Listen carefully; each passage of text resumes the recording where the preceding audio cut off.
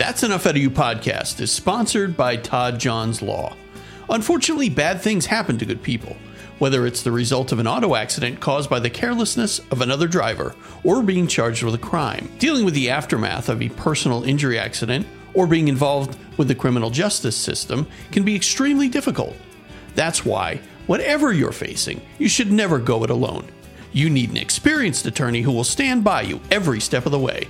Todd is experienced, licensed, trusted, respected, and guaranteed. No one will work harder or more diligently on your behalf, and he will personally handle your case from beginning to end.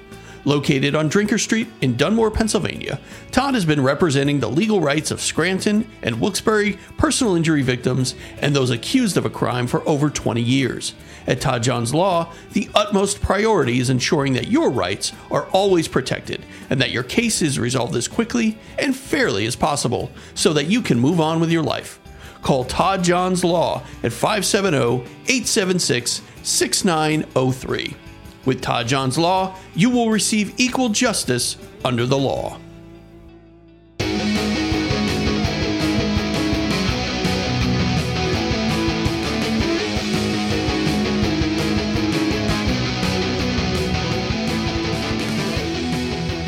All right, welcome to That's Enough Out of You. I am your host, Bill Rader. And joining me, as always, is my co-host, Sean Kane. Sean, what's going on? Billy Raids, how you doing, buddy? I'm excited for this episode, pal. Yeah, this is going to be fun. We have a great guest with us today. It is Mark Brennan, and he's a professor at Penn State, and he is the author of a book entitled Inba, the Empathy Book for Ireland, which he wrote with Cillian Murphy, which is pretty impressive. If you know who Cillian Murphy is, he's the star. Peaky Blinders, Oppenheimer, and don't forget he was also the Scarecrow in the Nolan Batman trilogy. Right, that's right. But Peaky Blinders was a great series. So Sean, why don't you tell us a little bit about Mark, and then we'll introduce him and get started. Well, Mark is a longtime friend, but he's also a professor and UNESCO chair in the Community Leadership and Youth Development at Penn State University, Director of Graduate Studies, Education, Development, and Community Engagement, co-founder of the Global Network of the UNESCO Chairs on Children, Youth, and Communities. His work has involved extensive research throughout Ireland, throughout the U.S., Europe, Africa, Asia, and Central and South America. I mean, that's an impressive resume. Welcome, Mark. Thanks for having me, Sean. Thanks for having me. And Bill, it's a pleasure to be here. Yeah, nice to meet you. Yeah, you too. Thanks. All right, Sean, where do you want to start? There's so much to talk about. Yeah, we got a lot to cover. I mean, we're gonna get deep into the troubles there in the north of Ireland. But Mark, let's start. Just tell us a little bit about yourself, how you got started in this, and if you want to discuss a little bit about the UNESCO chair, and then we'll get into the specifics of the book. Yeah, sounds great. And it's great again to connect with you, Sean. We're old friends. I've got involved. It's probably been 20, 25 years. I've been doing work in Ireland, doing work elsewhere.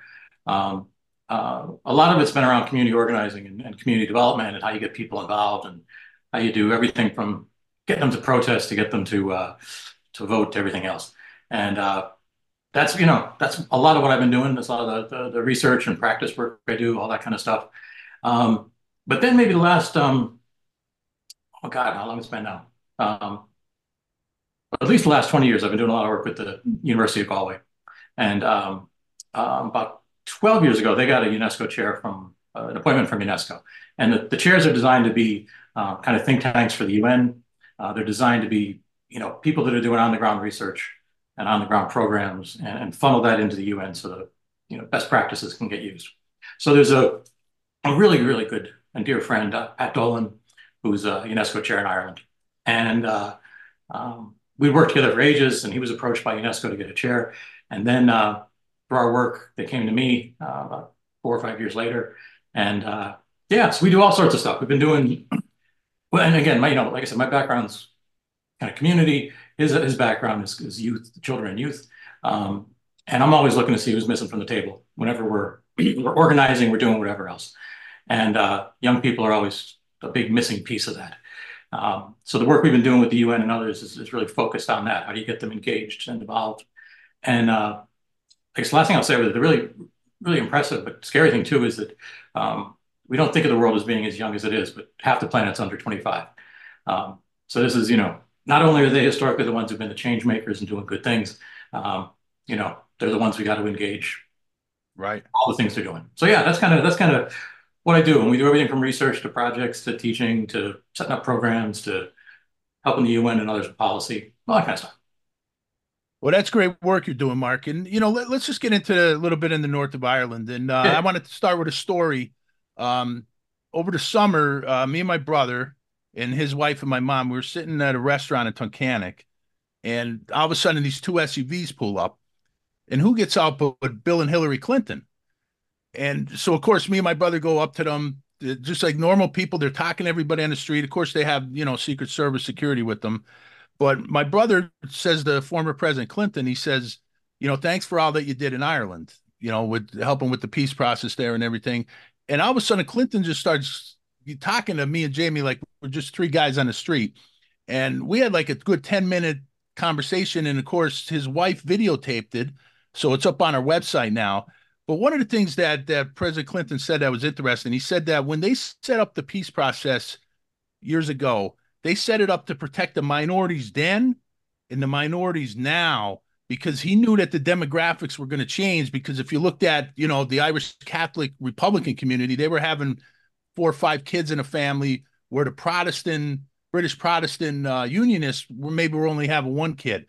So Mhm. they figured down the road the demographics were going to change. So my question to you now is, if there was a consensus now and a population check, and it was a legitimate check, do you think the Irish Catholic community would outpopulate the British Protestants in the north of Ireland? Well, I think the demographics actually are at the point now where it's slightly higher. It's at least 50-50, but I think it's slightly higher now with uh, Right, Catholic nationalists versus British Unionists. The other part of it too is, it's the demographic thing, but the other part is, um, big trend among the Unionist loyalist community. Um, a lot of the young people don't stay there; they go off to England or the continent or elsewhere. So right. it's sort of like a double effect of demographics. But yeah, I think it's probably about 50-50 now, maybe a slightly bit more. Um, that's absolutely right with Clinton. I mean, that trend has been going for a long time. And I think as people looked at it over the years, um, God, I remember 20 years ago, even longer when the troubles were still going on, Right. they were saying all this would be decided not by, you know, paramilitaries, not by politics, not by anything else, just by your birth rate, demographics. Sure. Yeah. Well, before we get into more on north of Ireland, I Yeah. really want to get into it. But let's talk about your book, Mark. Yeah. First of all, talk about Cillian Murphy. What's he like? What's Killian like? Killian's a lovely, lovely person. Great friend, great colleague. I mentioned the UNESCO Center in Galway, and probably about 10 or 12 years ago, again, Pat Dolan, the chair there, was at a celebration for the Druid Theatre in Galway. It's one of the oldest kind of active theatre companies in Ireland. And Killian kind of got his start there. So he was there for it. This would have been before Peaky Blinders and stuff, but he was certainly well known and everything. And they hit it off dramatically, and his idea, Killian's idea was, this is about youth empowerment. This is about youth voice. This is about, sustainability in lots of ways. If we're going to have strong communities, we can't just treat young people like adults in waiting and that kind of stuff. We got to prepare them now so you know, magic doesn't happen when they turn 18 or 21 and they have to figure out how to be involved and active. We need to start doing it early. So, he was really engaged in a lot of ways with that. And some of the early things we did, we've been doing some work where we train young people to be researchers. And that may sound boring, but it's actually them with complete autonomy to do whatever they want, to tell us the stories and the problems of their home places and how to fix those. And more often than not, they're things that I would miss, or things that policymakers would miss, certainly things older adults would miss. And at the end of doing these projects, instead of doing boring research articles that no one ever reads, they do YouTube videos or podcasts or infographics, and Killian narrates those for us. He's just been a tremendous advocate for the work we do, for all that stuff. And it's probably about 6 or 7 years ago we started really kind of focusing on the area of empathy. And again, empathy is, I'm not talking about giving out hugs and kisses. I'm not talking about touchy-feely. This is a core social emotional learning skill we need. The better leaders we have lots of it. You mentioned Clinton and others. There's a perfect example. Their ability to connect with people and understand people. Don't have to like them or love them. The idea is that you can connect with them and understand them. That's a tremendous skill. So we did that over the years, developed a program and everything else. That's been one of the big things that among others, that Killian really got into, and has just been a major advocate for it. And what we thought along the way was, I was kind of going by sort of like the Live Aid or Do They Know It's Christmas or We Are the World idea or whatever else. So, Right. our idea was we were sitting around and said, it'd be cool to have something tangible to show people what empathy is. It's a real abstract thing when you start mentioning it to people. And Sure. we thought maybe it could be a little bit of a fundraiser for the program. Maybe it could be, just something you can hand to people and say, here, this is what we're talking about. So, we started shaking the bushes. And, in the book, we had all kinds of people from celebs to local kids with Down syndrome, to cab drivers, to guards. I mean, it was across the entire Irish spectrum of people. And he was just a driving force behind it. As soon as we kind of sat down and figured out what it was going to look like, he was as hands-on as the rest of us. But long story short, he's just a what you see is what you get with him. Just a lovely, lovely, sincere person. Nice. No ego, no crazy behavior, no nothing. He's just a good guy. Wow. Can't say much more than that. I mean, he's obviously incredibly talented and accomplished. Yeah, And definitely. stuff, but he's very chill, very sincere, and very word is his bond. Just a nice guy, kind of like we don't like. So yeah. Well, Mark, congratulations on the book because I read the book and it's tremendous. It's really a breakdown of 80 essays on empathy, and it's just really tremendous. And before we get into some of those essays, could you talk about the three types of empathy? Yeah, and depending on who you talk to, there's a couple different types, but I even condense it down further into two. Okay. A lot of times we talk about um, kind of cognitive empathy, which is where I can just understand where you're coming from and that sort of thing. Um, but through a lot of our work, what we want to do is get into activated empathy, and that's when you stand up for somebody who's being bullied. That's when you stand up and um, you know clear the lane for people that need help. Right. That kind of stuff. And again, this isn't sympathy. This isn't me feeling bad for you. This is just me understanding where you're coming from, Right. and doing what I can do as a good citizen, as a good, fellow human being. And those are kind of the two big ones I kind of focus on. Um, but there are other kind of strands of it that we can look at. There's ways that people exhibit it in different ways. Um, some of the research we've done, you know, uh, women exhibit it, girls and women exhibit it in a very different way than men and boys. We're kind of taught to be tough and everything else, and we find weird ways to exhibit empathy that might not be on the radar, but they are. So there's all kinds of strands to it, all kinds of aspects to it. But for me, the big ones there is just understanding it and practicing it. Um, and it's weird too, like, as we were setting up these programs, or this program, sympathy education program, we did what all good program developers do. We looked around to see who else was doing it and try to see what we could steal. And funny thing, we found 4 programs worldwide that teach empathy. 4 programs worldwide. And Wow. one of them was just not so good, just to be blunt. Hmm. It's kind of touchy-feely sort of stuff. One was linked to religious organizations, so it was kind of like a religious sort of indoctrination thing. And then Right. there was 2 others, and they were geared towards kindergarten kids. That was it. And Wow. it's sort of the idea that, 3 of us, we're just great lads, and that's the way it is. And then there's bad people out there that aren't like us. And not the case at all. And the other cool stuff we've seen with the work is that, empathy isn't something you're born with. It's something that grows and shrinks over time. There's actually a part of your brain that, like any other muscle, that grows and shrinks. You can reinvest in it. You can rebuild it. Hmm. But the key thing is, using it in practice, and that's cool. Well, Mark, how do you explain empathy to people, let's say in the United States, who maybe they're not exposed to, the oppression that the Catholic community experienced in the north of Ireland, or say even the Palestinians are experiencing in Israel? How do you explain that to, say, an average American who doesn't understand what's really going on in those situations, and maybe they can't even begin to empathize because they just don't have an understanding of what's going on over there? How do you explain that to them? Yeah, well, it's, I kind of always like to tell people that, the developing world and the conflict world exists right alongside of us.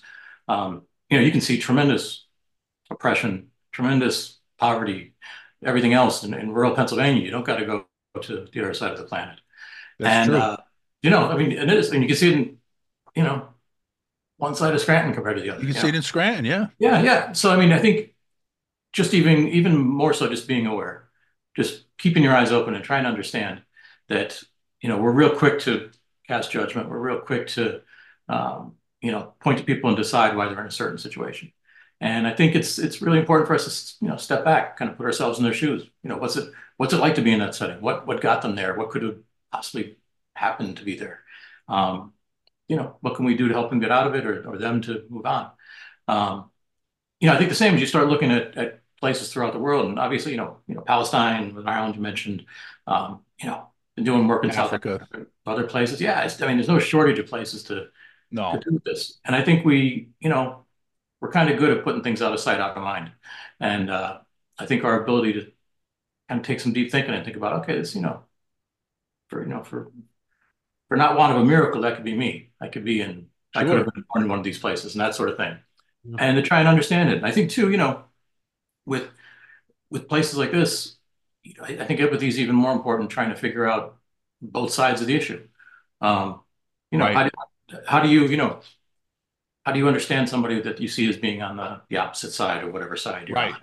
on? How do you do that? And I think as we were talking about the troubles and other things, um, during the peace process, that was one of the key things that George Mitchell and others did was trying to build that empathy Right. between people. And Well, Mark, how do you do that? How do you do that with the hardliners? Say the hardliners on either side who've been, they've been in war-torn country yeah, for yeah. for so long. How do you get through to the people? Well, I think there's a couple things. I mean, I think first of all, things that just kind of reinforce our common humanity. And I don't mean that as some touchy-feely academic type thing. I think of during the peace process, George Mitchell, and the story, Sean, but the the deal was all these people that have been fighting each other for 40, 50, however long Yeah, years before. right. The one deal was they all had to have dinner together, and the only rule was they couldn't talk politics. So all of a sudden, you had people like Paisley and McGinnis who probably didn't like each other too much before then. No. Started talking about within no time, everybody's talking the same story. My kids are spending all my money. Uh, you know, Yeah, I hear you'd like to go fishing. Where do you go? Oh, really? I did that. yeah, How's that? What kind of it's a lot harder to hate each other when you can empathize a little bit. And sure. and the more we can do, just start sharing our stories. I mean, you know, with each other. We may hate each other's guts right now, but we find out, here's the reason I'm so passionate. It's because, my parents and grandparents took me to these places and we did these sort of things and our culture was so Right. important. Um, Yeah, and again, the key thing with empathy is, we don't got to hug and sing kumbaya and all kinds of stuff at the end of it. No, I just get it where you're from. You're not a monster anymore. I may not like you, but I understand where you're coming from. Yeah. right. And we're trying to, you can go to these war-torn places. We're trying to do it. We've got a couple of projects right now. How do we do this in American society? We're pretty divided. We're pretty distrustful of each other. We're pretty, whatever. Mm.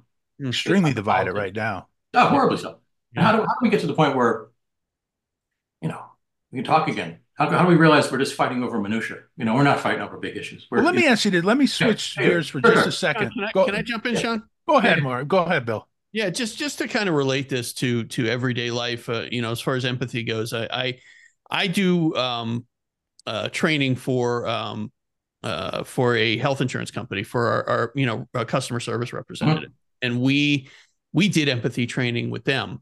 yeah, It was actually created for us by a woman who was a customer who she was a member, and she lost her son, and she noticed that there were some representatives who were very good to her, and then there were some who treated her like very in a very transactional manner. Mhm. And so she created this whole program, and we used it, and we trained our representatives, and as you said, Mark, it's such an important part of having empathy is being self-aware, and understanding that um that you're understanding your role in the process of helping people.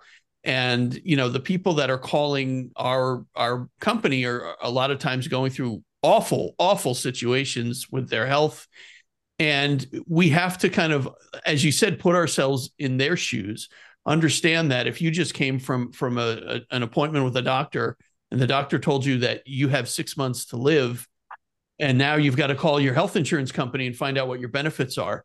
um, you don't want somebody to cry, and have, I mean, necessarily have sympathy. I mean, obviously a little bit of sympathy isn't bad, but empathy is really the most important thing. You want somebody to be an advocate for you. You want somebody to, as you said, clear the way for you to get the things that you need.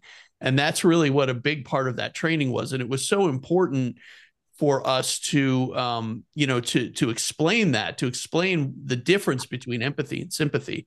So I just, again, just to relate that to something that we deal with every day, which is customer service. Sean and I constantly complain how customer service is dead in this country, but It's awful. I think if more people had that type of experience, had that type of training, and understood what empathy is, I think it would be a lot different. No, you're absolutely right, and it's brilliant you point to that, Bill, because we're actually some of the increasing number of calls we're getting for empathy education is from the medical field and the law field. And I'm not talking trash on them, but you think about it in the way I was trained. As a doctor or as a surgeon, you know, empathy or sympathy was almost a liability. You had to go on to the next surgery, and you had to have your head in the game completely. I'm sure. It's actually now it's believe it or not, like in the health and human development fields and stuff, there's actually research showing that, like, patients with terminal outcomes, they actually have a better quality of life and even a little more longevity. Um, Based on this, if doctors are, more empathetic, if the insurance folks, if caseworkers, everybody else. And again, I'm not talking about, going crazy, sitting there crying with you, but if they can just say, look, I can't even understand what you're going through, but we're gonna have you back because you get through it.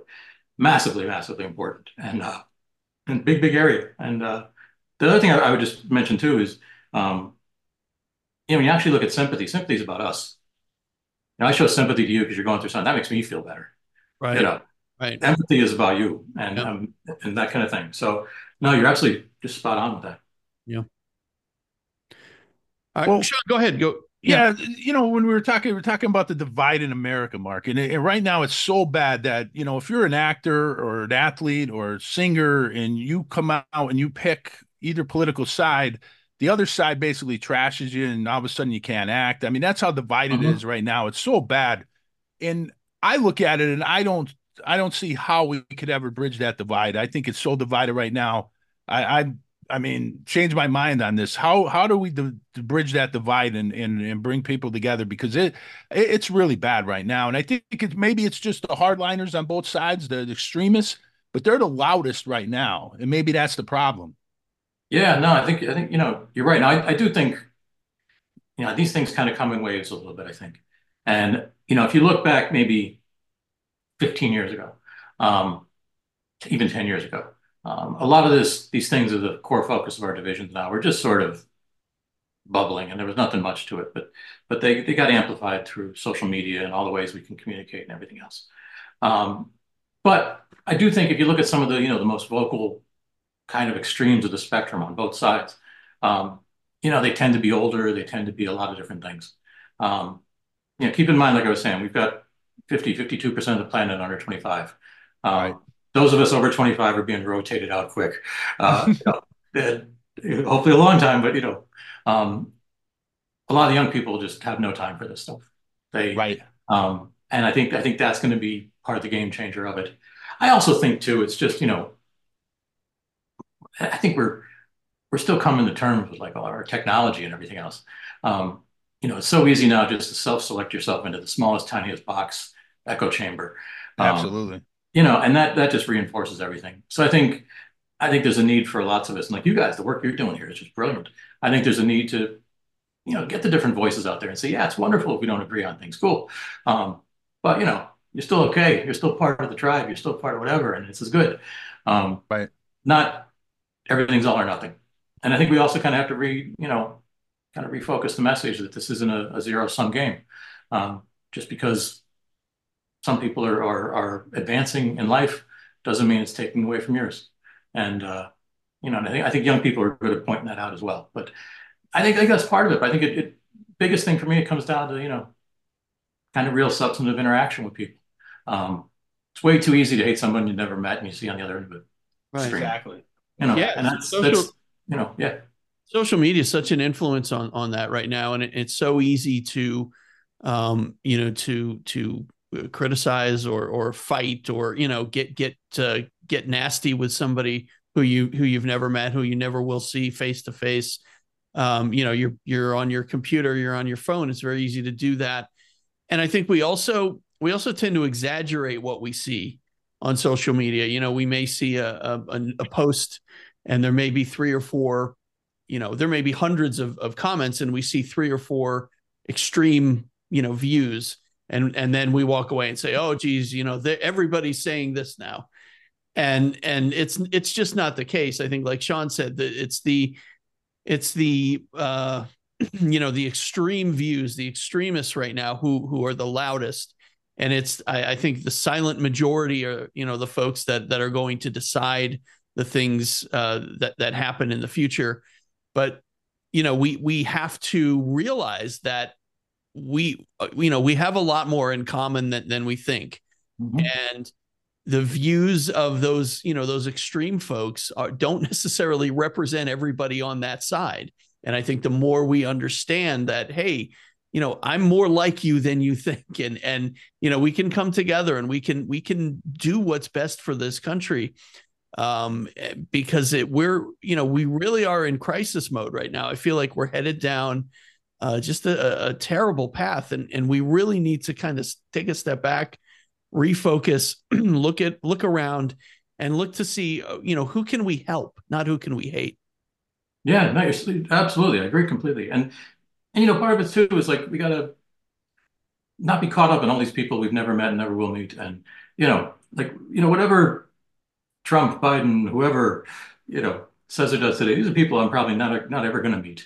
I'm not ever gonna, unless I'm Sean Kane, because he hangs out with the Clintons and others, But it's one of those things, like most of my life is probably the 100 people I encounter every day in my local community and everything else. And that's 99% of my existence.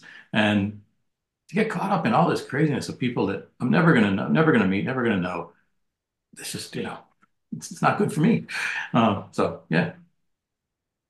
So, Mark, let's talk about some of the essays in the book, and let's start with yours because yours was fascinating. You called it the empathy for the devil, and it was your experience with the nuns in school. And it was just fascinating read. Could you get into that a little bit? Yeah, sure. It was my I don't know, that was my therapy session or something. I don't know.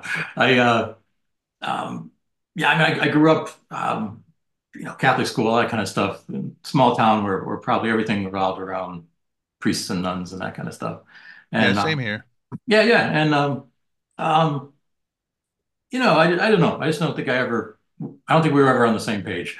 And now that went through school and everything was what it was. It was fine, but um and but I wasn't particularly fond of them. I wasn't particularly, I saw them as kind of elitist. I saw them as kind of mean-spirited. I saw them as other things. Um, Probably some fault in my judgment as well. I'm not putting all on them. Um, but then interesting thing happened is, I got to work at a university where there were a lot of nuns. I guess I was a glutton for punishment or something. But one of the first gigs I got was that, and I found out there was a lot deeper story to things. There were certain ones that were everything that we should all aspire to be. They were truly godly inspired, whatever human beings. They were like Gandhi with habits. They were just, were good people doing good things for the sake of doing good things, not because religion said to or anything else. And then there was the bigger chunk of them was kind of indifferent. And um, and I remember them as being indifferent even, as a young person. I remember them being sort of distant and, um, not necessarily sticking up for people, which is sort of there. Um, and then there was some that were just truly, the devils. They were bad, bad eggs. They were damaged goods. They were whatever. And they, much like we've seen in other settings, priests and lots of other non-religious settings, people that like to torment children actually go out of their way to find a calling and find a place. And, they're pretty bad. But actually, as I got working with someone, I ran into a few of the old ones. And, um, because we were in a small place and we were working together a lot, um, some of the ones I would encounter, we'd have coffee together. Occasionally there'd be an event and we'd have a glass of wine or a whiskey or something like that and start telling stories. And they told really different, not really different takes on things, but they provided a lot of depth and insight that I really never thought about. Like a lot of them, didn't see an option when they were young, and this was like a thing that they would be, applauded for. They were going into the convent, and wasn't that great? And the families were proud and everything else. And then they got there and realized it wasn't what they thought, and they really thought, yeah, I'm a young person now. Yeah, technically I can get out, but if I do, it's shame on me and my family. I'm stuck. Um, Other ones, realized like that they thought getting into it would be, an area where they could kind of make a difference. And I had one of them say to me, and what I found when I was 22, she said, I was sent to a kind of remote rural outpost and away from family and everything else. And then that was my life for 5 years. And that was really, really tough, disheartening. And then there was others, that were LGBTQ plus. And back in the, 60s, 70s, whenever, coming out wasn't like it is today. And even then, this was safe haven. This was something where you could go and, join the nuns, and all of a sudden, no one was asking you why you were 25 and not married, and why you, So there was just a lot of depth to it, and I understood them a lot more once I actually took the active step to put myself in their shoes and figure out a little bit of what was going on with them. Truth be told, when you consider all that, I don't know if I would have been much better than them. And that's what that stuff's about. And we will be right back. We'd like to take a minute to thank our sponsors, Residence Inn by Marriott in Scranton. Discover comfort and convenience in Scranton. If you're planning a short or extended stay in the Scranton, Pennsylvania area, Residence Inn by Marriott, located at 947 Viewmont Drive, will ensure your stay is nothing short of exceptional. Their friendly team is committed to providing you with top-notch service and a memorable experience. Whether you're in town for business, leisure, or a bit of both, Residence Inn Scranton has you covered. They offer free Wi-Fi, an indoor pool, meeting and event space, complimentary hot breakfast, a fitness center, and an on-site market. And Residence Inn Scranton is pet-friendly. Your home away from home. Residence Inn Scranton features spacious studio, 1-bedroom, and 2-bedroom suites, and all are complete with a fully equipped kitchen. There's a cozy fireplace lounge and an outdoor barbecue area. Call 570-343-5121 or go to Marriott.com for more information. Residence Inn Scranton, where hospitality meets home. That's Enough Out of You is also sponsored by Fairfield Inn by Marriott.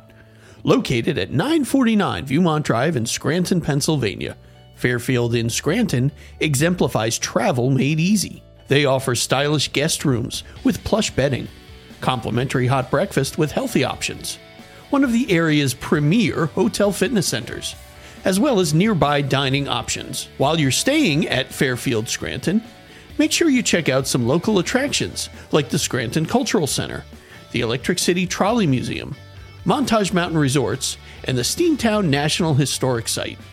Catch a Wilkes-Barre Scranton Penguins game or a concert at the Mohegan Sun Arena, or take the historic Lackawanna Coal Mine tour. Fairfield Inn Scranton is in the center of it all. Experience comfort and convenience in Scranton at the Fairfield Inn by Marriott. Call 570-343-5121 or go to Marriott.com for more information. Fairfield in Scranton, where hospitality meets home. Well, I can tell you, Mark, if I was going to write an essay for your book, and it'd probably be cut out, but Nope. if I was going to write one, it would be my empathy for Yankee fans, because and Billy knows this, as a diehard Red Sox fan, and Mark, you know this, I disdain Yankees and their fan base, and they crushed them over the years. But the last 6 years, I've been helping to raise a kid who's like a son to me, who's a diehard Yankee fan. So I empathize now with the Yankee fans, and the fact that he was born, right after the Yankees won their last championship. He's never got to see a World Series, even though they keep talking about 27 world titles, but he's never seen them.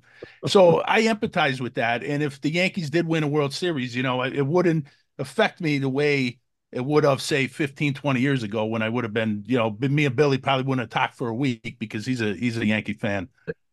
So I understand that. And Bill, what would you write an essay on empathy for? Oh, geez. Put me on the spot, Sean. Well, we could come back to it, Billy. Yeah, let's come back to it. Yeah. Mark, talk about some of the other essays in the book that intrigued you. Oh yeah, I mean, and Billy, I kind of struggled forever trying to figure out something to talk about. I mean, there was lots of people in my life that I think have been important at turning points and stuff. But someone came back to the nuns when push came to shove. But no, I mean, some of the other ones were, oh my God, there was just some of them were just amazing stories of people. And again, like I said, there's one guy, Michael Cairns, he has Down syndrome, he's about 30, he lives in Galway. Wrote a wonderful essay on what it is. There was some people like had some mental health issues that wrote just beautiful things about how they've navigated their lives. There's a great one by a guy named Tieran Henry. His wife, she passed away a couple of years ago, but he wrote this essay about her. When she was like 16, she went to the hospital with stomach ache, and they found out she had just massive amounts of cancer. They took out half of her stomach, a lot, I mean, just crazy. And the doctor said in the title of the book chapter, and the doctor came from a doctor that said to her, when they discharge her, we just have no idea what's next. And instead of like having this kind of hanging over her head forever, she just went and lived life, went on, got married, had kids, was incredibly active, was a force to be reckoned with, and lived a long, long life. And then unfortunately had a recurrence and other things, but just beautiful story about her. And Sean, a good story with it, and Billy, when she was in the hospital when she was 16, the doctor said to her, "Oh, hey, Bono's here. Do you want to have him come in and visit you?" And she said, "No, actually, really, could you get David Coverdale or somebody else?" So Oh, that's great. That was even more brilliant, I thought. But no, there was them. There was, this colleague and dear friend of mine, Pat Dolan. He wrote about going to school with the Christian Brothers, and it also gives me no grounds whatsoever to talk about tough nuns. Christian Brothers are a nasty bunch, Right. and very nasty bunch, evil bunch. He wrote a wonderful essay about one of them that wasn't. And I'm trying to think. I mean, there was. I think there were so many of them. They were all so good. Which one do you like, Sean? Well, yours was top of the list. Yours was tremendous. But there was just so many different ones. I mean, off the top of my head, I'm just trying to think. I mean, there was you mentioned the Down syndrome. That was tremendous. I mean, it was just, the Cillian Murphy, I mean, it's just so interesting to me to try to, to understand and empathize with something that, is so opposite of what I grew up with. Or, Yeah. And how do you empathize with something that is inherently evil, though? Like, how do you empathize with, say, the Ku Klux Klan or the Nazi Party or something that is Yeah. like how? Yeah. No. Again, this isn't about liking them. Right. I've got to know how Germany in a 20-year span got up to its neck in two world wars. How normal people, and that's one of the things that all the evidence shows. All the normal people that did all the atrocities were normal people. They weren't psychopaths. You can't control psychopaths. If I pick all the psychopaths that want to just kill, kill, kill, and have my on my Right. team, they're going to kill me. I need people that are normal, logical people thinking they're doing what they're doing. And for me to understand that sort of thing, I mean, it's funny you bring it up, but we're doing some work now with linking empathy education with Holocaust education. And I got to go to tremendous honor. It was massively deep and heavy to go to Auschwitz this last fall and look at things. And again, it was incredibly. I want to know why normal, normal, not hateful or anything. Normal citizens were able to do something so horrible, um, and how it was just so, how routine it became, and how, institutionalized it became, and how, it wasn't even brainwashing. It was just, it's different things. I mean, I want to understand that. I want to. If we're going to avoid that again, we got to understand what was the thing that pushed people over the edge. What was the process that got them there? Right. And these weren't. They did horrible, horrible things, but these weren't your idea of evil. They did evil things, but I want to crack that nut. I want to figure out what was going on there. Um, so that's how I take. I don't feel for them. I don't condone or acknowledge or anything what they did, but I got to understand it. And actually, the understanding of it is a lot more deeper than just saying, "Ah, they were bad people." So I mean, that's kind of how I kind of approach it. Um, you know, and again, I'm not making the case for any of them, but if you look at Right. other similar groups, um, what moves a young person? You know, I don't think we're born with any of this stuff. What moves them along the path that they join the Klan or they join something else? Right. What that doesn't happen naturally. There's a process, and we're going to kind of cut down on that stuff. We're going to try and Sure. eliminate that sort of stuff. We got to figure it out. Getting back to one of the essays that I really enjoyed in the book was Killian Murphy's. How he talked about um his job as an actor, and as a father, Mhm. and how acting basically is listening. And Yep. I think that's a huge part of being able to empathize, if you could just listen and just listen to the other side, and then you might have a better understanding of it. So Yeah. that essay I really enjoyed. Yeah. And I think he was really, really spot on with that. And, um, no matter how much we like to pretend, trust me, I'm bad at it. Um, we're not really present in the moment with things. I mean, look at the three of us here talking like we're old friends and everything else, having a great time. But as I answer something, you're looking and saying, okay, what's the next question? As you're asking me something, I'm thinking, what's the next thing? We're not listening to each other enough. We're not Right. connected. Um, and Sean, just in the context thing, there's one other essay that did pop into my head. Just to mention quick, it was by Alan and Elaine Smith. And Alan he just retired a couple of years ago. He was a UNESCO chair in Derry, outside of Derry. He lives in Belfast, grew up in Belfast.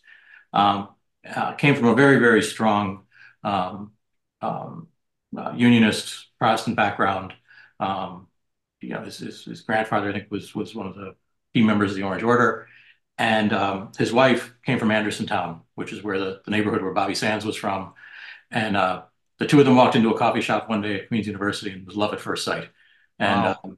yeah, and they at first, I said to them, "Come on, write something to be great." And at first they were like, "Oh, you want some silly, soppy nonsense about love across the barricades and all this kind of stuff." And I said, "No, no, just tell me like, what it is."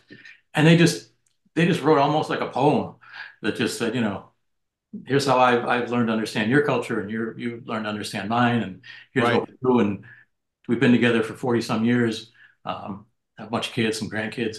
But their story was pretty amazing, though. I mean, they fell in love and decided to get married, and the the unionists said, "We won't give you any of our halls to get married in."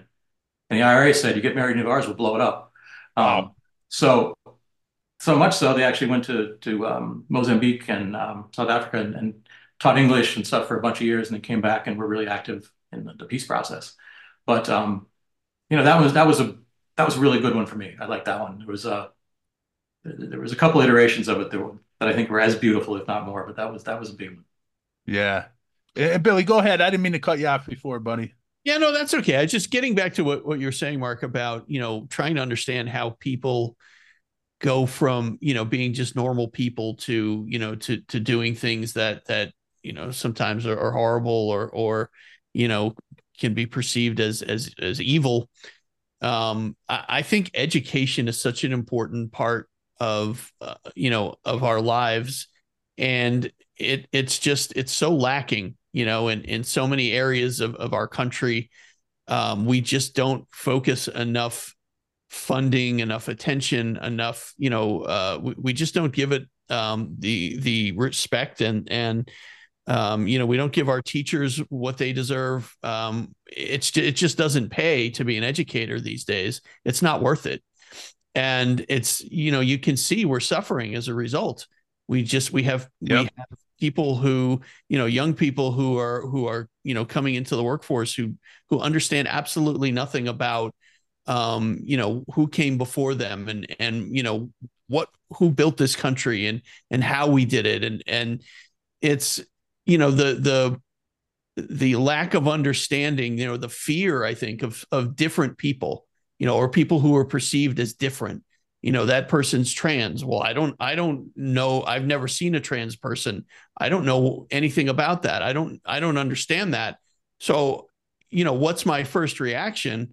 Maybe that's, if you don't pursue, education, if you don't want to understand, if you don't have that knowledge, if you don't want to if you don't have that curiosity to pursue that, and to try to understand other people, to try to understand different cultures and different, different ways of life, things of that nature, then you're predisposed to being afraid of them, and as Yoda says, fear leads to hate. And I think that's what is happening now. It's just so important that we really have to look at our education system and have to make major changes, because we will not be able to sustain the way that it is today. We just won't. We're not going to have enough teachers.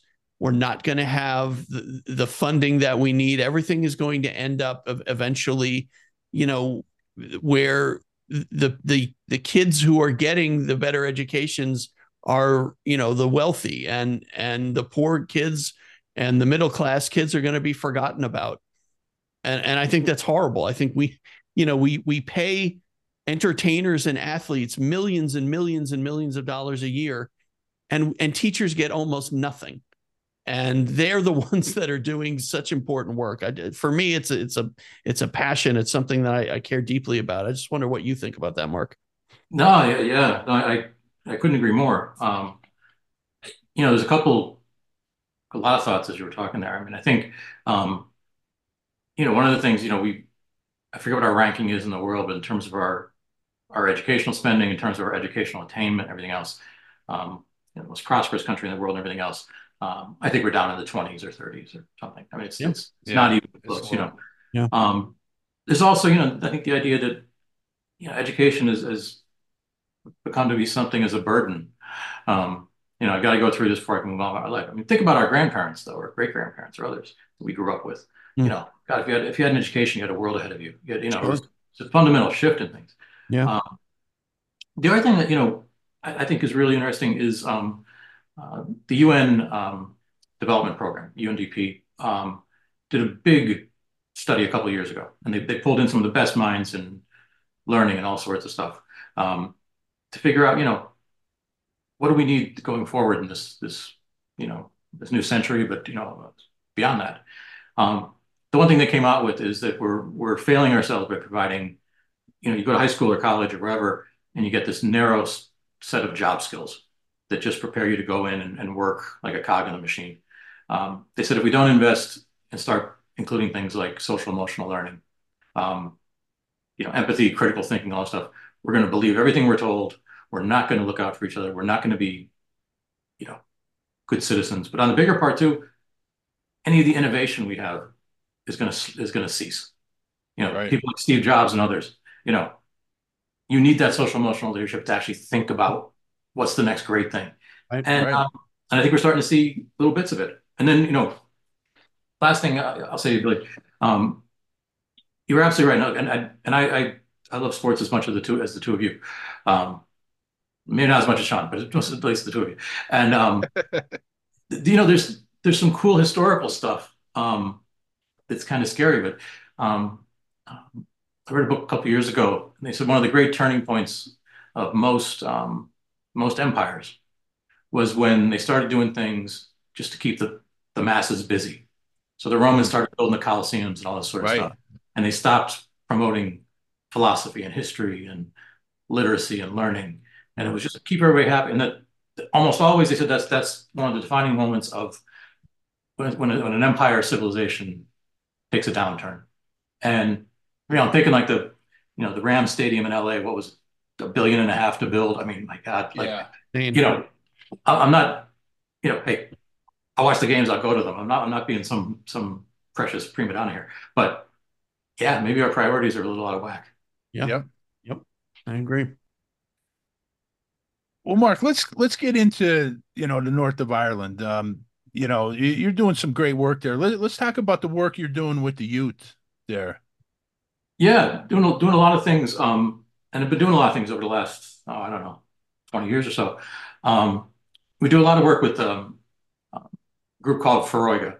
It's they're they're kind of like if they're based in the Republic, but they do a lot of work in Northern Ireland. They're kind of the national youth organization. So it's like if 4-H and the United Way had a baby. That's kind of what they are. But it's like 1 in 3 or 1 in 4 every Irish young person is a member, has been a member, and fantastic organization. Very good friend of ours, Sean Campbell, is the CEO, and um, it's all focusing on multiple levels of youth development. It's you know youth skills, social emotional stuff, but it's also youth driven. So they've been doing a lot of work in Northern Ireland as well. And Sean, like it's a funny thing. I've seen it over the last, well, since before and after the peace process. Um,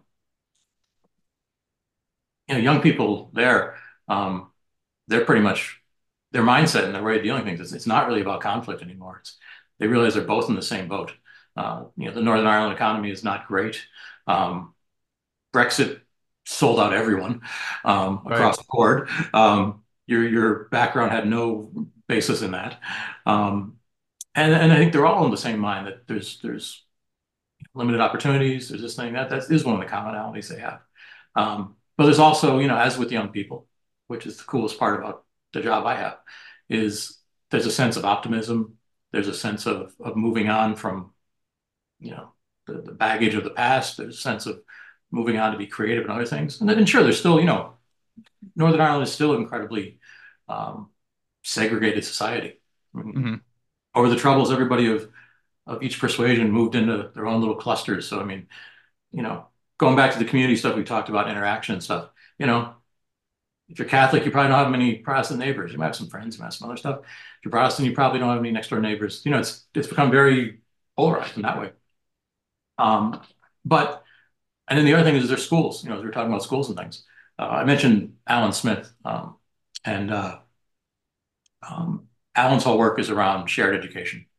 But right now, believe it or not, 90% of all young people in Northern Ireland go to segregated schools. 90%. Wow. So how do you start developing and building connections, Right. you know, um, when you have almost no exposure to them until you're 18 or 20 or whatever. Um, Wow. but the good thing, most of the fights I see tend to be over whether, Glasgow uh, beat Celtic or whatever, or Rangers. Celtic beat Ranger. Yeah. Yeah. Those are what the fights are about, not Right. a political ideology and stuff. That's pretty cool. I wish we could get back to the point where we could fight over the Red Sox and the Yankees. We've lost the ability to do that. Yeah. Those were the good old days. So I think on the positive side with young people, they're very innovative and creative, and I think they also realize um, the uniqueness of place and the things you can build on. And you mentioned Northern Ireland to people, and they think, oh, bombing, shootings, everything else. No, they don't think Game of Thrones. They don't think, Right. Right. Exactly. they don't think, oh, this like it's like an entertainment hub. They don't think about these things. So I think working with them to, you know, be innovative, creative, entrepreneurial, these kind of things. And again, they're much more happier to work together than we think. People of different backgrounds and other stuff. Certainly, probably more so than their parents. Um, Right. And that's interesting, Mark, because and we did a couple episodes on Ireland, and you know, the thing that you mentioned there that kind of hit me is before it was always you had the one community that was oppressed, the Catholic community was uh-huh. oppressed for years and years and years, and now you're talking about the economy as a whole is so bad that everybody's in the same boat, and I Mhm. think that's how you could reach young people. But let me ask you this: do you think in our lifetime, do you think we're ever going to see a united Ireland? And do you think that's a course that would kind of right the ship, or do you think that's a course that we don't think you don't think we're going to be able to achieve in this lifetime, our lifetime anyway? Yeah, I don't know. I think it's a really good question, and as it's always been a very complicated and complex question. Sure. I think if we follow like the stuff we started with, like just the demographic shift, um, you know, yeah, eventually that would probably lead to enough votes to for a referendum to carry. But that's also assuming that 100% of Catholics, for example, would vote for it, and Right. 100% of Protestants would vote against it. Right. Um, no, I think a lot of people, and I've talked to many people over the years of different backgrounds and stuff, and I know many people who would be from a nationalist Catholic background, would say, practice it really doesn't matter to me one way or the other. It's a nice idea and everything else, but really, my government pensions with the British government, my this, that, and the other, day-to-day things doesn't really change much. Um, and I've talked to many people, of loyalist and unionist backgrounds that said, um, yeah, actually, I could um, picture being part of it. I might not be thrilled with the idea of it because I consider myself British. My family's been British, but Right. they really screwed us with Brexit, and you know, I can't tell you how many loyalists I know that have an Irish passport, just for the simple sake that it's now much easier to travel to Spain for holidays. If I want to buy an apartment in Italy, I can do that, and I can't do that as a British citizen. Um, so, I think there's those kind of weird complexities. I think part of it'll be economics too. Um, Right. I think right now, both Britain and Ireland are sort of, you know, their economies are doing fine, but they're kind of a little flat. So it's not like people are losing all their money being part of the pound system and paying everything in Right. sterling and think it's better to jump to Ireland. So I don't know. I think it's a really complicated thing. And I also, and the last thing I'll say is I've met a lot of people on both sides. I mean, like saying sides, but both communities, whatever you want to call it, Right. um, that have said, we lived through the Troubles for 25 years, 30 years. Um, I don't care what you call us right now. I don't care what our passport is. Um, I just like that we're not in the midst of all that anymore. And hey, my kids are growing up safe and happy. That's cool. You know, um, Yeah. so I don't know. I think it's going to be a very interesting Well, thing. I mean, I think there's lots of talk that within the next, 5 years or so, there might be a call for a referendum. mhm. Um, I don't think it's nearly as certain on either side as you would think. And either Okay. side of what politicians and others are saying. Um, I don't know. It's very Do you think the six counties being independent of both the Republic of Ireland and Britain is an option or no? Not sustainable? I don't know how you do that. I mean, it's Right. it's people always kind of raise that and that sort of thing. Um, I don't know how that would work. I mean, all of a sudden you'd have to have a new country with a new military with everything else, and you're only talking about 2 million people, or 1.5 million people in Sure. Rhode Island. And how do you organize trade? It just seems Right. like it would be Right. just you know be crazy. What I would envision actually is like maybe a vote on it, and people say, okay, yeah, we're going to unite. We're not going to do it for 40 years, and then we all just learn to live with each other for a while, and we all, Okay. any of the, I think that's probably wishful thinking too, but um, I don't know. I mean, there's really strong cases for it in terms of people kind of use the example of when the two parts of Germany united, um, in the 90s. Um, there is a lot of things that could be worked out, and it might actually be economically or healthcare and stuff like that Right. better. But there's also the other side of the case too, that you know being allied to the British economic system and stuff might be more sustainable in the long term. But um, I think it could go either way. Um, but I also don't think people care that much, quite Okay. honestly, which is crazy to think about. I know Wow. we've always Yeah. talked about it forever. Yeah, there's certain people on both extremes that would say, "Oh, he must be one or the other." Um, the vast majority of people I find are in the middle, and are just saying, "Hey, as long as we're not killing ourselves and bombing ourselves and doing all these things, it's all good." It's, I believe what I believe, and that's between me and my family. And we will be right back.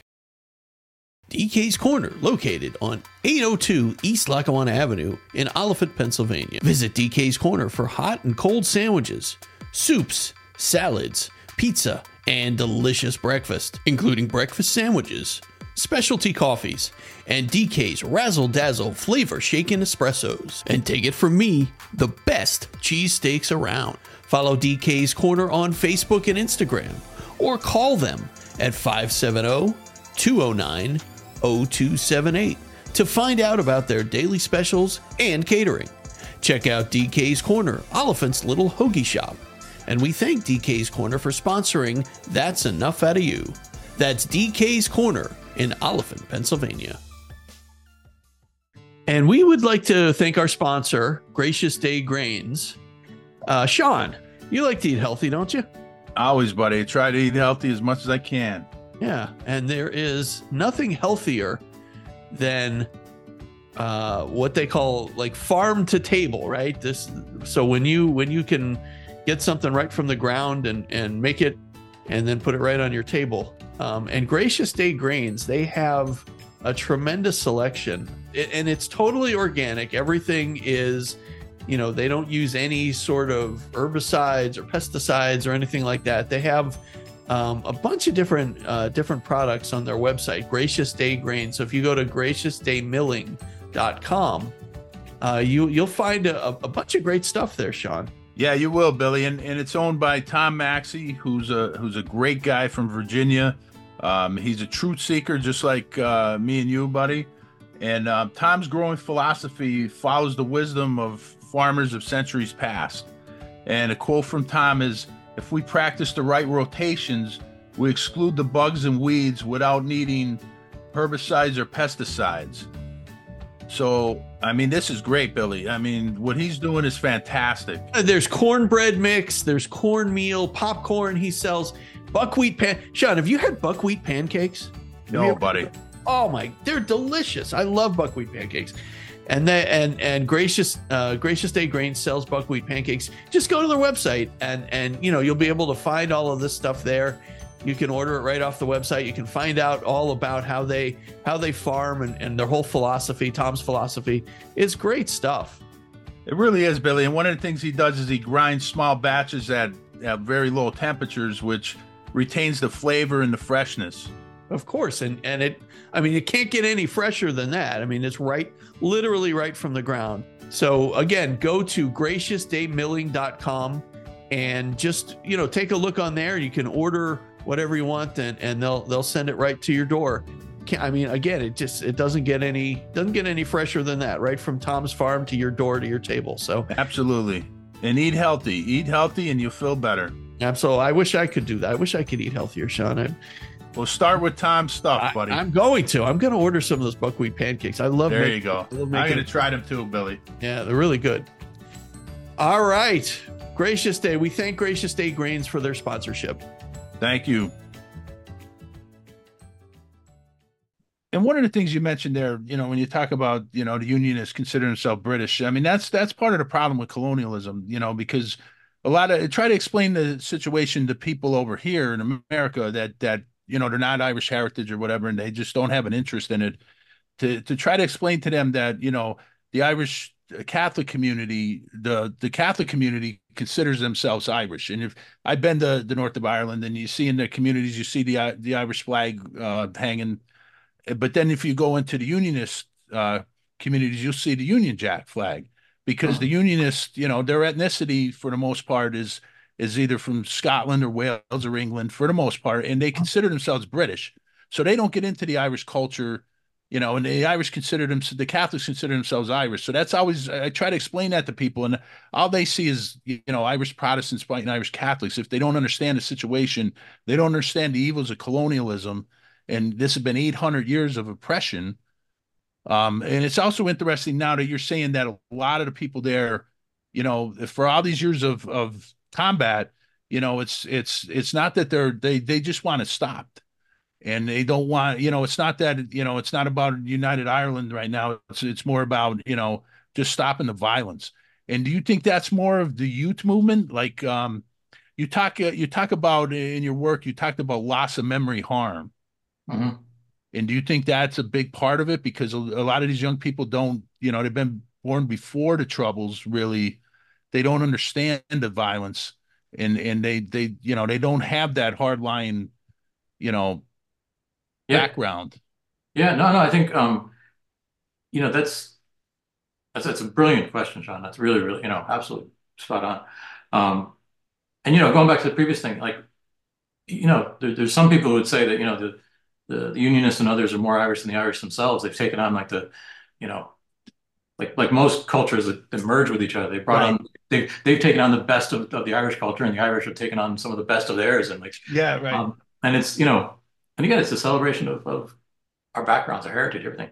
Um, and I think the more we understand that and embrace that, it's a cool thing. But you're right with the young people.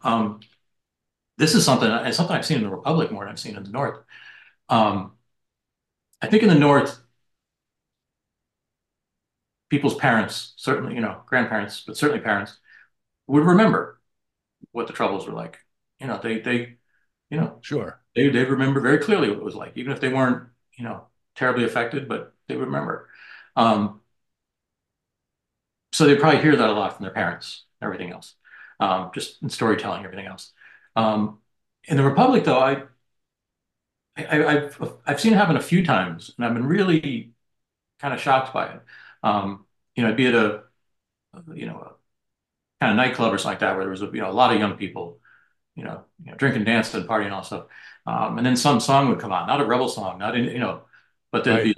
there'd be chants of like "Up the Rah," um, out of nowhere, and people would start jumping in without, I think, even knowing what they were screaming, just sort of, And I Right. think the fact that that became sort of um, that became the case is really scary. The other thing is, I think there's been a tendency, like all of us have, to look back at previous times with rose-colored glasses and romanticize it.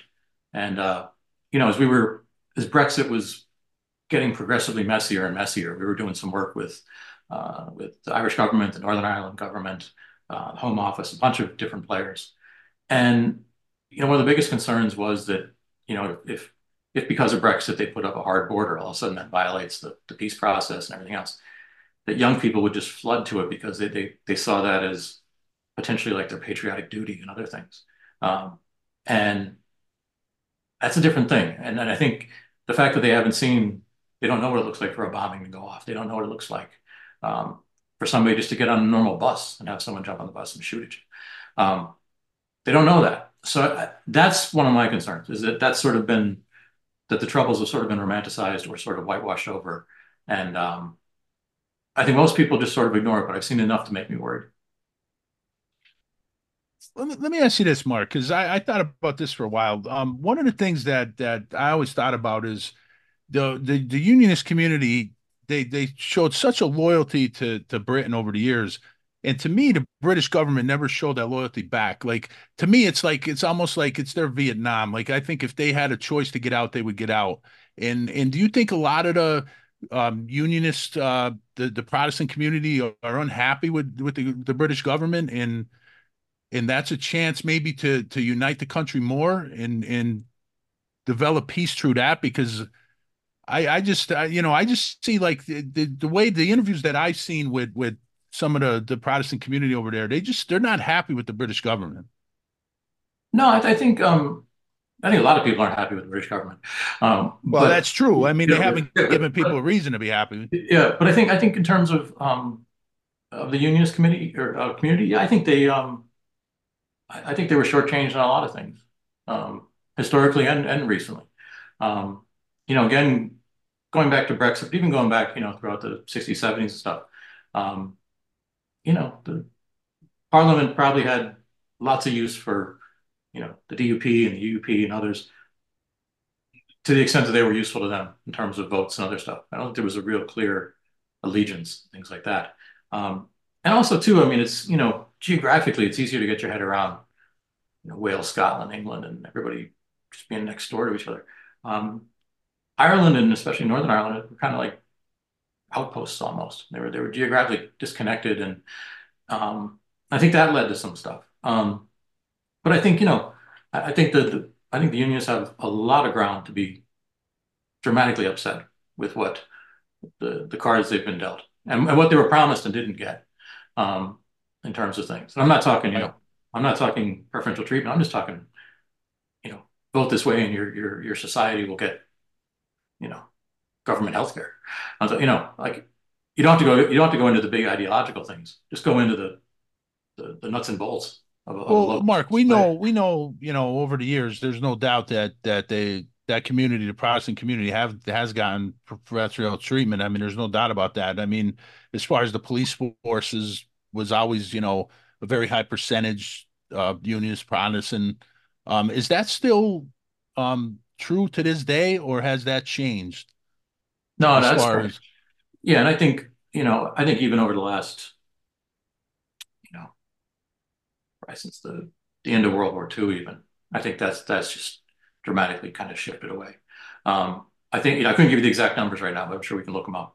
Um, the police force in Northern Ireland, I know, a large chunk of it now is Catholic. If not, I'm, I'm, I'm not going to give numbers or make them up, but it's nothing okay, like this. Um, but also with the economy changed dramatically. The shipyards in Belfast where they built the Titanic and everything else gone. right, I mean, gone, it's a museum now, but that was one of the biggest industries. right, Similar things in dairy and that part of the country. Major industrial things that are gone. And yeah, I mean, historically, sure, there was different opportunities given to different people. Um, I think those days that's pretty few and far between now. I think really the reality is that kind of everybody's in the same boat. Um, and that's not because Catholics have taken more of the jobs or anything else. It's just that things have changed so dramatically. Um, you know, they've lost major industry, they've lost other things, and also too, think about like throughout the troubles, with even up until now, the amount of people that have immigrated to England or Scotland, massive, absolutely massive. right. So I mean that changes the whole dynamic of the place and who goes for what jobs and what jobs are available and everything else. But no, I think it's a much more kind of equal society right now. And talk a little bit about your research, on a possible return to violence, and how do you prevent that, or at least limit it on a scale. I know we talked a little bit about that, but let's get into some specifics about, the work you do. How do we prevent that? No, it's a great question, and I think there's been kind of ebbs and flows of things over the last well since the peace process. There's been little thing, um, I hate to sound like I'm putting all the blame and everything on Brexit. I'm not, but that was one of those things where it wasn't really thought out well. It was more of a gimmick that went wrong in terms of people voting for it and other stuff, and a whole bunch of things that were you know not thought through were had to be decided quick. And those were the kind of things I think that we were most concerned that could pull people back into violence. Things that would actually kind of overturn the Good Friday Agreement or violate key parts of it. Um, you know, People today don't know what it was like to go across the border back in the day, checkpoints and everything else. It's gone. But if all of a sudden now, you know, the British, um, UK is not part of or not allied anymore with the European Union, well, then we have to have something so you can't just bring everything across the border. Um, you need a border. How do you do that? Okay, we have to put a border in place. Well, that violates the Good Friday Agreement. We put it out at sea, still border. So there's all these like weird things like with Brexit and with certain other things over the years that just they could have been the spark to something. And I think if, I think if they had put up hard borders with Brexit, it's not a societal shift, but I think it just takes one person to blow up you know, a border crossing. Um, and for young people, and think again, like this, so we're talking about, young people in Northern Ireland. Um, they're both in the same position, maybe struggling for jobs or other things.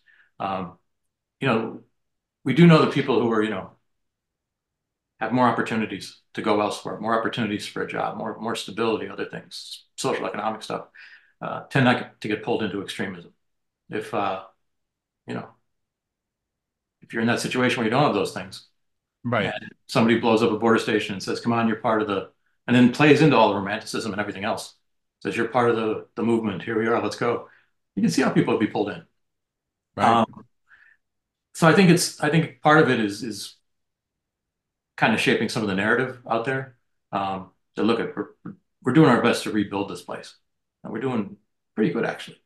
Now there's going to be hiccups all the time. There's going to be political things. There's going to be all sorts of stuff that are messy and damaging. But there's ways we can work through those. And to be fair, I think you know all sides came together and really kind of came up with a very clean way to deal with you know Brexit and trade and all that sort of stuff. They Right. didn't put it before. They actually came together, put their heads together, and said, "Okay, this will work. Cool. Okay, let's do this." I think that reinstilling that kind of stuff, reinvigorating that kind of stuff is key. Um, but yeah, I think that's it's one of those things. I think it's not just something here. I mean, you see it elsewhere in the world. And, You know, and it's interesting. You mentioned that kids today don't understand the what it's like to to go through a border crossing. My wife, her family, when she was young, they had exchange students from Ireland, mhm. and they occasionally would drive to go see relatives in New Jersey and New York, and these kids a couple times, and the kids were amazed that there was no stop. They didn't have to stop at the border between Pennsylvania and New Jersey. They weren't going to get searched. They weren't, no one was going to question them and ask them what they were doing and why they were going there. And it's something I think that with all the differences we do have in our country, it's still one of those freedoms that we have that we take that for granted. You know, Yeah, we can go anywhere we want to go, really, and nobody's going to stop you. And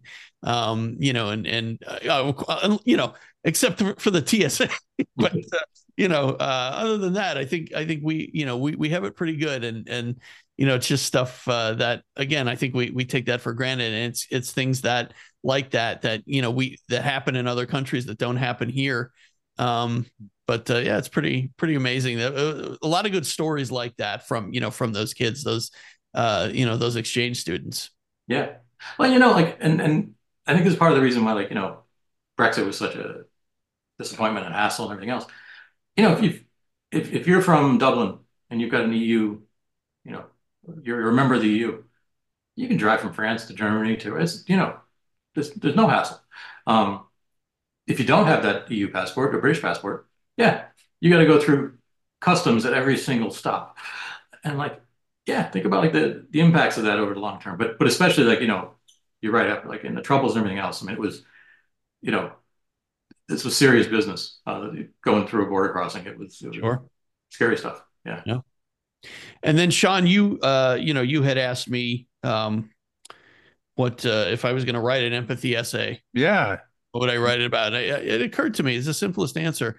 My son has dyslexia. I think kids with learning disabilities, that's what I would write about. These are kids that they're just kids. They're just like every other kid, except they need a little bit, of help when it comes to reading or learning or understanding things. And it's something that, like I said, my son has it. My mom works with kids who have dyslexia, and they don't want sympathy. They don't want anybody to feel sorry for them.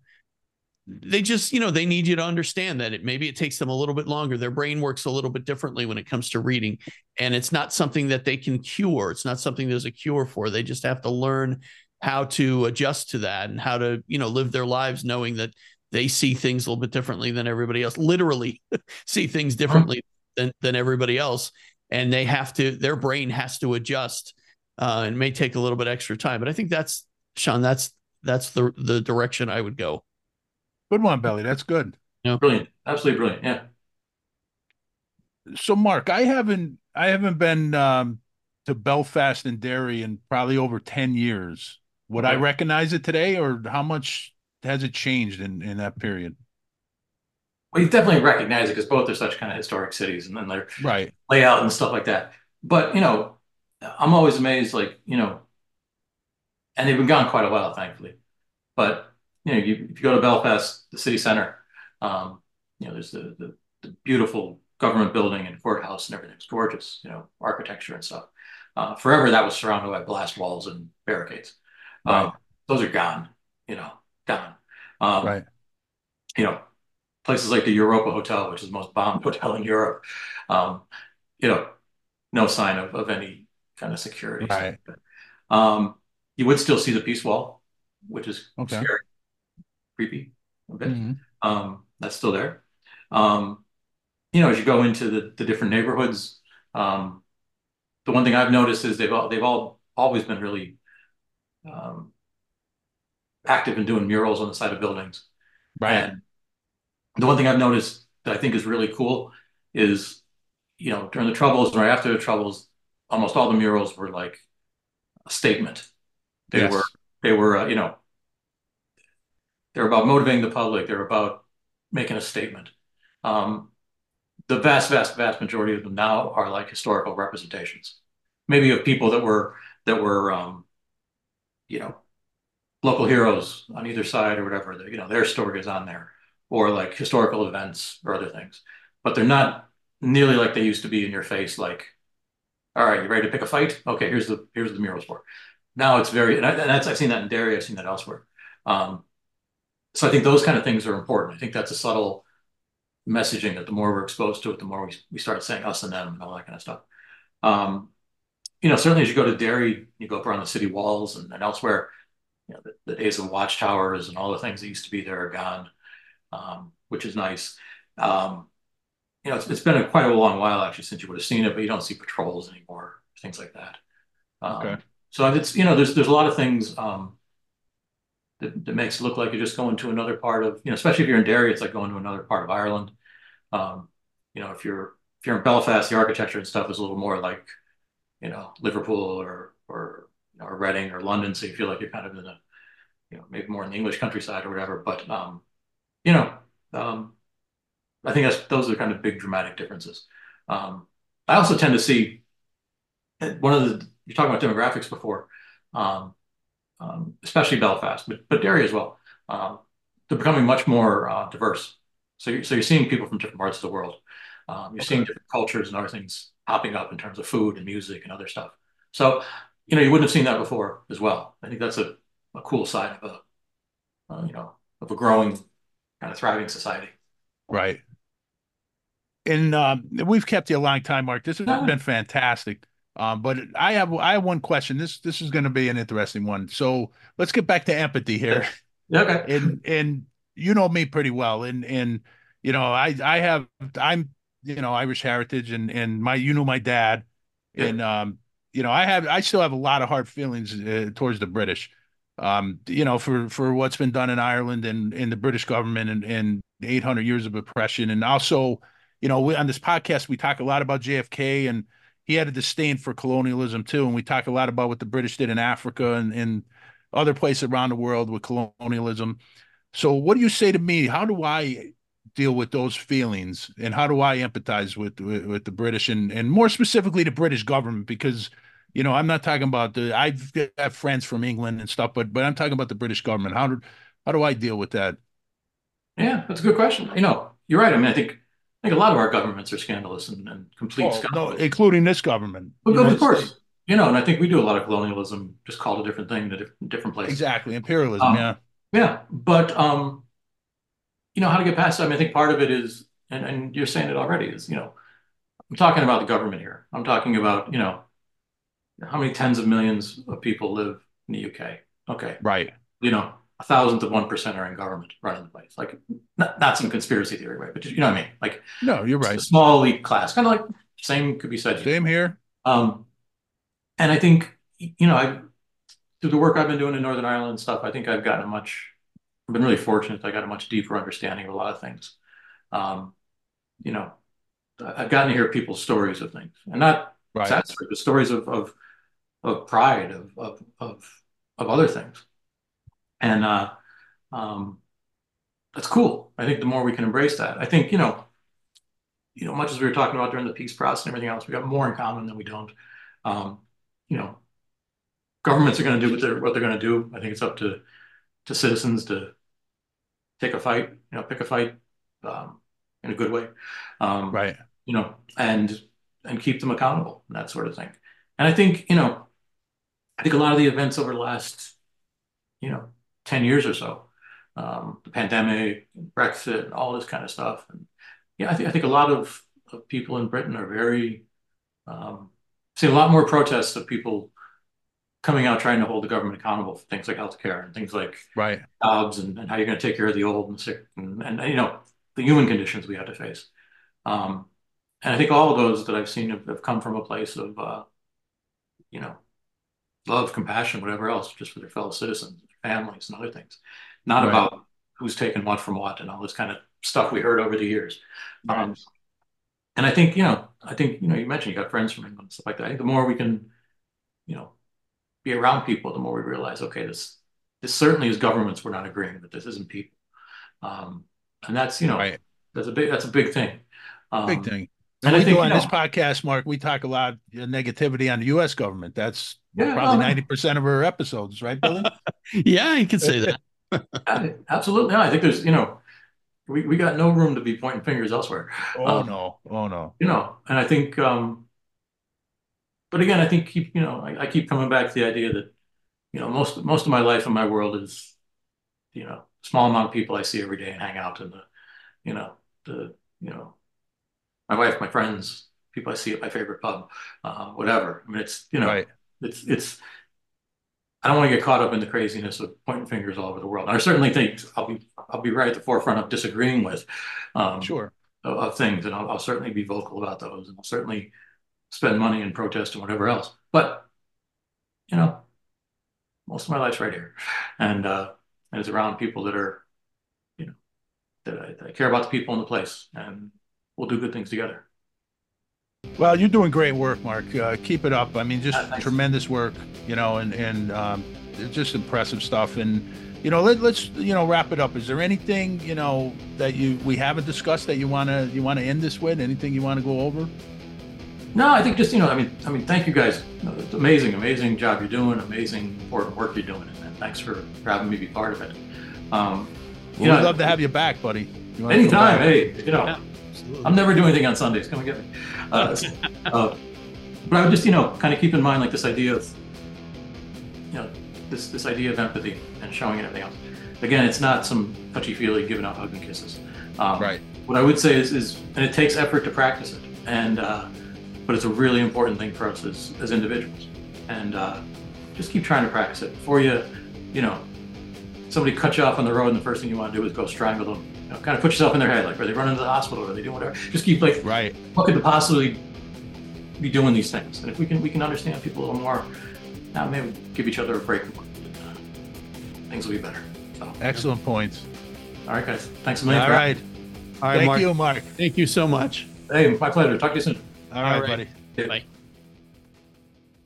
That's Enough Out of You podcast is executive produced and written by Bill Rader and Sean Kane and edited by Bill Rader. The That's Enough Out of You podcast and logo are exclusive property of Bags of Chicken, LLC. Any rebroadcast, retransmission, or accounts of this podcast without the express written consent of Bags of Chicken, LLC is prohibited. So don't even try it.